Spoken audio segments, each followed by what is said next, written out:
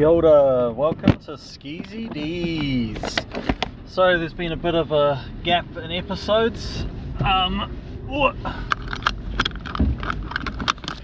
Basically, I've been long weekending pretty hard. And by long weekending pretty hard, I mean I've been doing a little bit of rest. I had a fantastic time yesterday playing 1889. This isn't going to be a full train game episode, but there will be train game elements, so apologies in advance. I'm going to limit myself to the next 9 minutes talking about train games, so skip ahead 9 minutes from this point if you want to skip the train game stuff. So it's Shikoku, I think, 1889, and it's basically like building railroads on the smallest Japanese island. It's like a teeny tiny little map. There's some really interesting mechanics in it, and the thing that makes it fucking thrilling is, so there's that thing where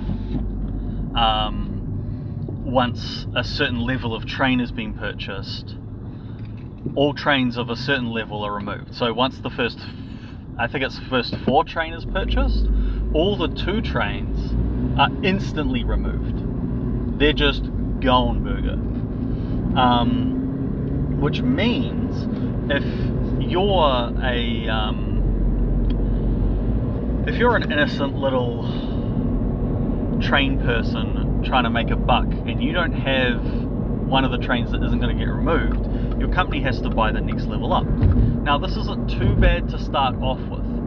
Hard to start off with, okay? So the first train is $80 per train. Whoop-de-doo. Second train is $180. Cool. Third train is $300.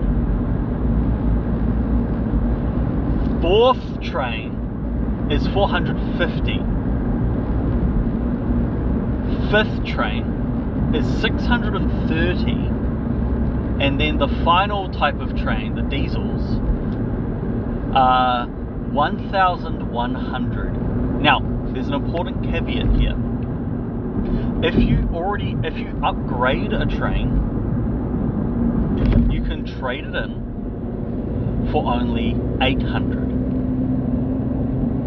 Which means if you have a 4 train, which are the ones that get removed when you buy a diesel train, you can buy a diesel by trading in your 4 train, which would have been removed anyway, while simultaneously removing every other 4 train in the game. It's ruthless.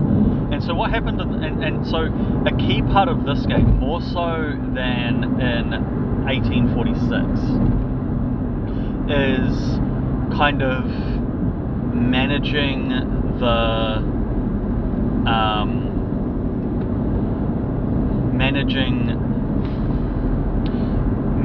the trains in your company, because in 1846 there's lots of ways for you to get money into your company. You can do a half payout, you can do stock buyback, so you've got shares for people to buy, you can issue shares to get more funds. None of that is available in 1886. 1886, your company gets 10 times the share price at the start, and you can do a full withhold to keep all the money from a run. And that's it. That's the only ways to get money in your company. So what happened in our game, there were 3 players.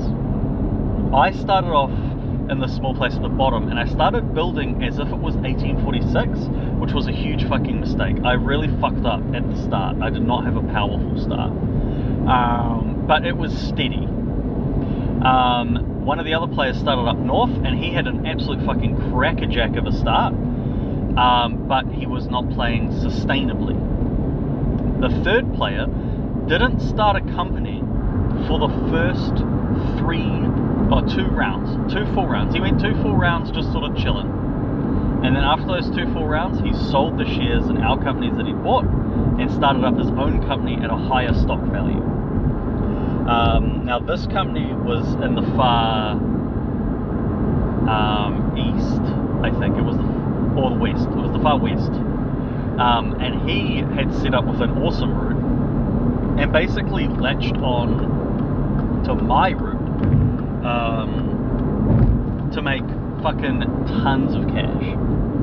Now, he started to get a little bit out of control, which was kind of scary, and we ended up getting close to the point where essentially you want to start up new companies to trade the trains around.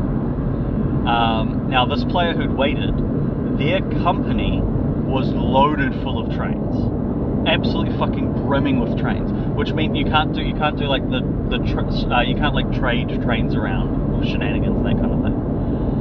And what happened was, I happened to have the second most amount of shares in that company, and so he just sold his shares in that company, crashed the value of the stock, and dumped the company on me. And so now I was responsible for trying to figure out how to get fucking trains for this thing. But I also needed money to start up another company so I could trade my trains around. Now, there was the third player. He made the mistake of, now that these shares were cheap, buying some shares in this company that just been dumped on me. And so I dumped it right back on this guy, which was kind of a dick move because he was quite new to the game. And we were coming up to the point where every company needed about $600 to get trains, and his companies did not have that. What he ended up doing was withholding stock for a couple rounds, and then on the next stock round, he dumped one of his companies that had no trains on the player who had dumped that first company on me. So we actually all dumped sort of like a worthless company on each other. Except what ended up happening was the company that had been dumped twice, Uwajima, ended up having the most profitable route in the game. It wasn't enough to bring that guy up to victory, but it was enough to kind of, the fact that it got dumped in the first place meant that I was in the best position to win, basically, and I did end up winning. I had a route that basically visited almost every viable stop in the game, because the diesel trains, which are in some 18xx games, the diesel trains can visit as many stops as possible.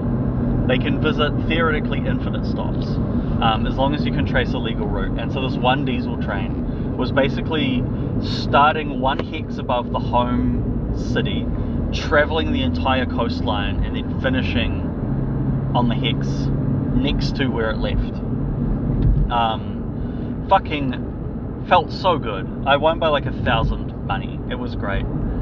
I also sold Scythe Expeditions. I really liked Scythe Expeditions, but it was kind of just a bit too clunky to teach, if that makes sense.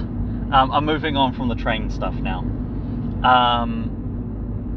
Yeah, it was kind of a bit too clunky to teach, and the gameplay was fun, but even though there's lots of like variable elements,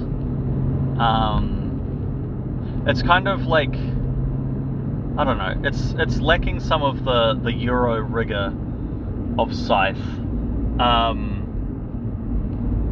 and that kind of thing. Like, it was fun, and it is fun, and I hope the new owner enjoys it a lot. It's a beautiful game, but yeah, not a long-term investment for me. And so I sold that on, and with the money from that, I purchased Manifest and Australia, which I think are both New Zealand designed games, crazily enough.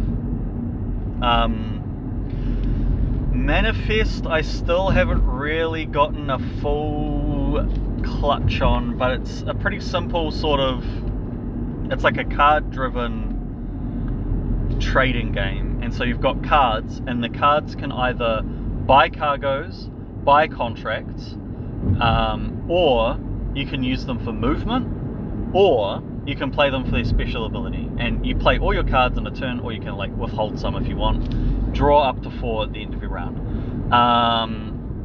So that was, I just saw the Taxpayers Union Holden hatchback. Crazy. Anyway, so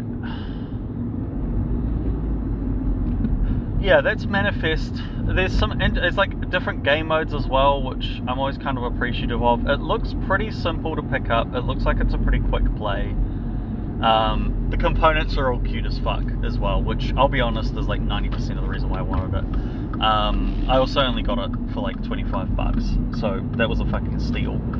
The other one is Australia, which is a Lovecraftian farming train game. Yeah, no, it's a little bit out of the left field. So you get given a sort of like Terra Nullis Australia, which like problematic, but okay. And there's a whole bunch of resources and random like Cthulhu's in the middle of Australia. Now, instead of a score tracker, it's like a timer around the edge, and there's like little discs which represent the amount of time you have. The different actions take different amounts of time. So, for example, mining a square you're connected to is 1 time. Building railway through like rough terrain, that's 3 time. Whoever is last in the time things is like the next person to go. And so you're basically just like leapfrogging each other. Going along. When you go past the purple disc, which represents the old ones start to like awaken and move, and they just start fucking your shit up. And essentially you're looking to defeat the most old ones and build the largest network of farms to win. If there's too many destroyed farms, or if there's too many like undisturbed old ones, then all the players lose. Otherwise, one player will win based on like how wide and expansive their farming network is. It's pretty interesting gameplay. You've got like lots of really tense choices. It's one of those games where, you know, you've got like a dozen choices and none of them seem to be right. But everyone else is in the kind of the same position. There does seem to be a bit of potential inequity in like how the resources are distributed. They're like randomly placed out every game, and so you can end up with games where like one person just has tons of gold, which tons of gold is really, really, really, really, really good in this game, and it's like quite difficult to acquire otherwise, because you've basically got to like build out your network to get more farms. So that's kind of like, and then if you've got lots of gold, you can use that to make lots of military units. To be fair, you can just trade other resources for gold, but it takes a lot of time and you've got to get those resources, so it's like not quite as easy. Like the balance is interesting. I assume it's like more or less balanced. But yeah, looks like a fun game. Hope you enjoy the cast.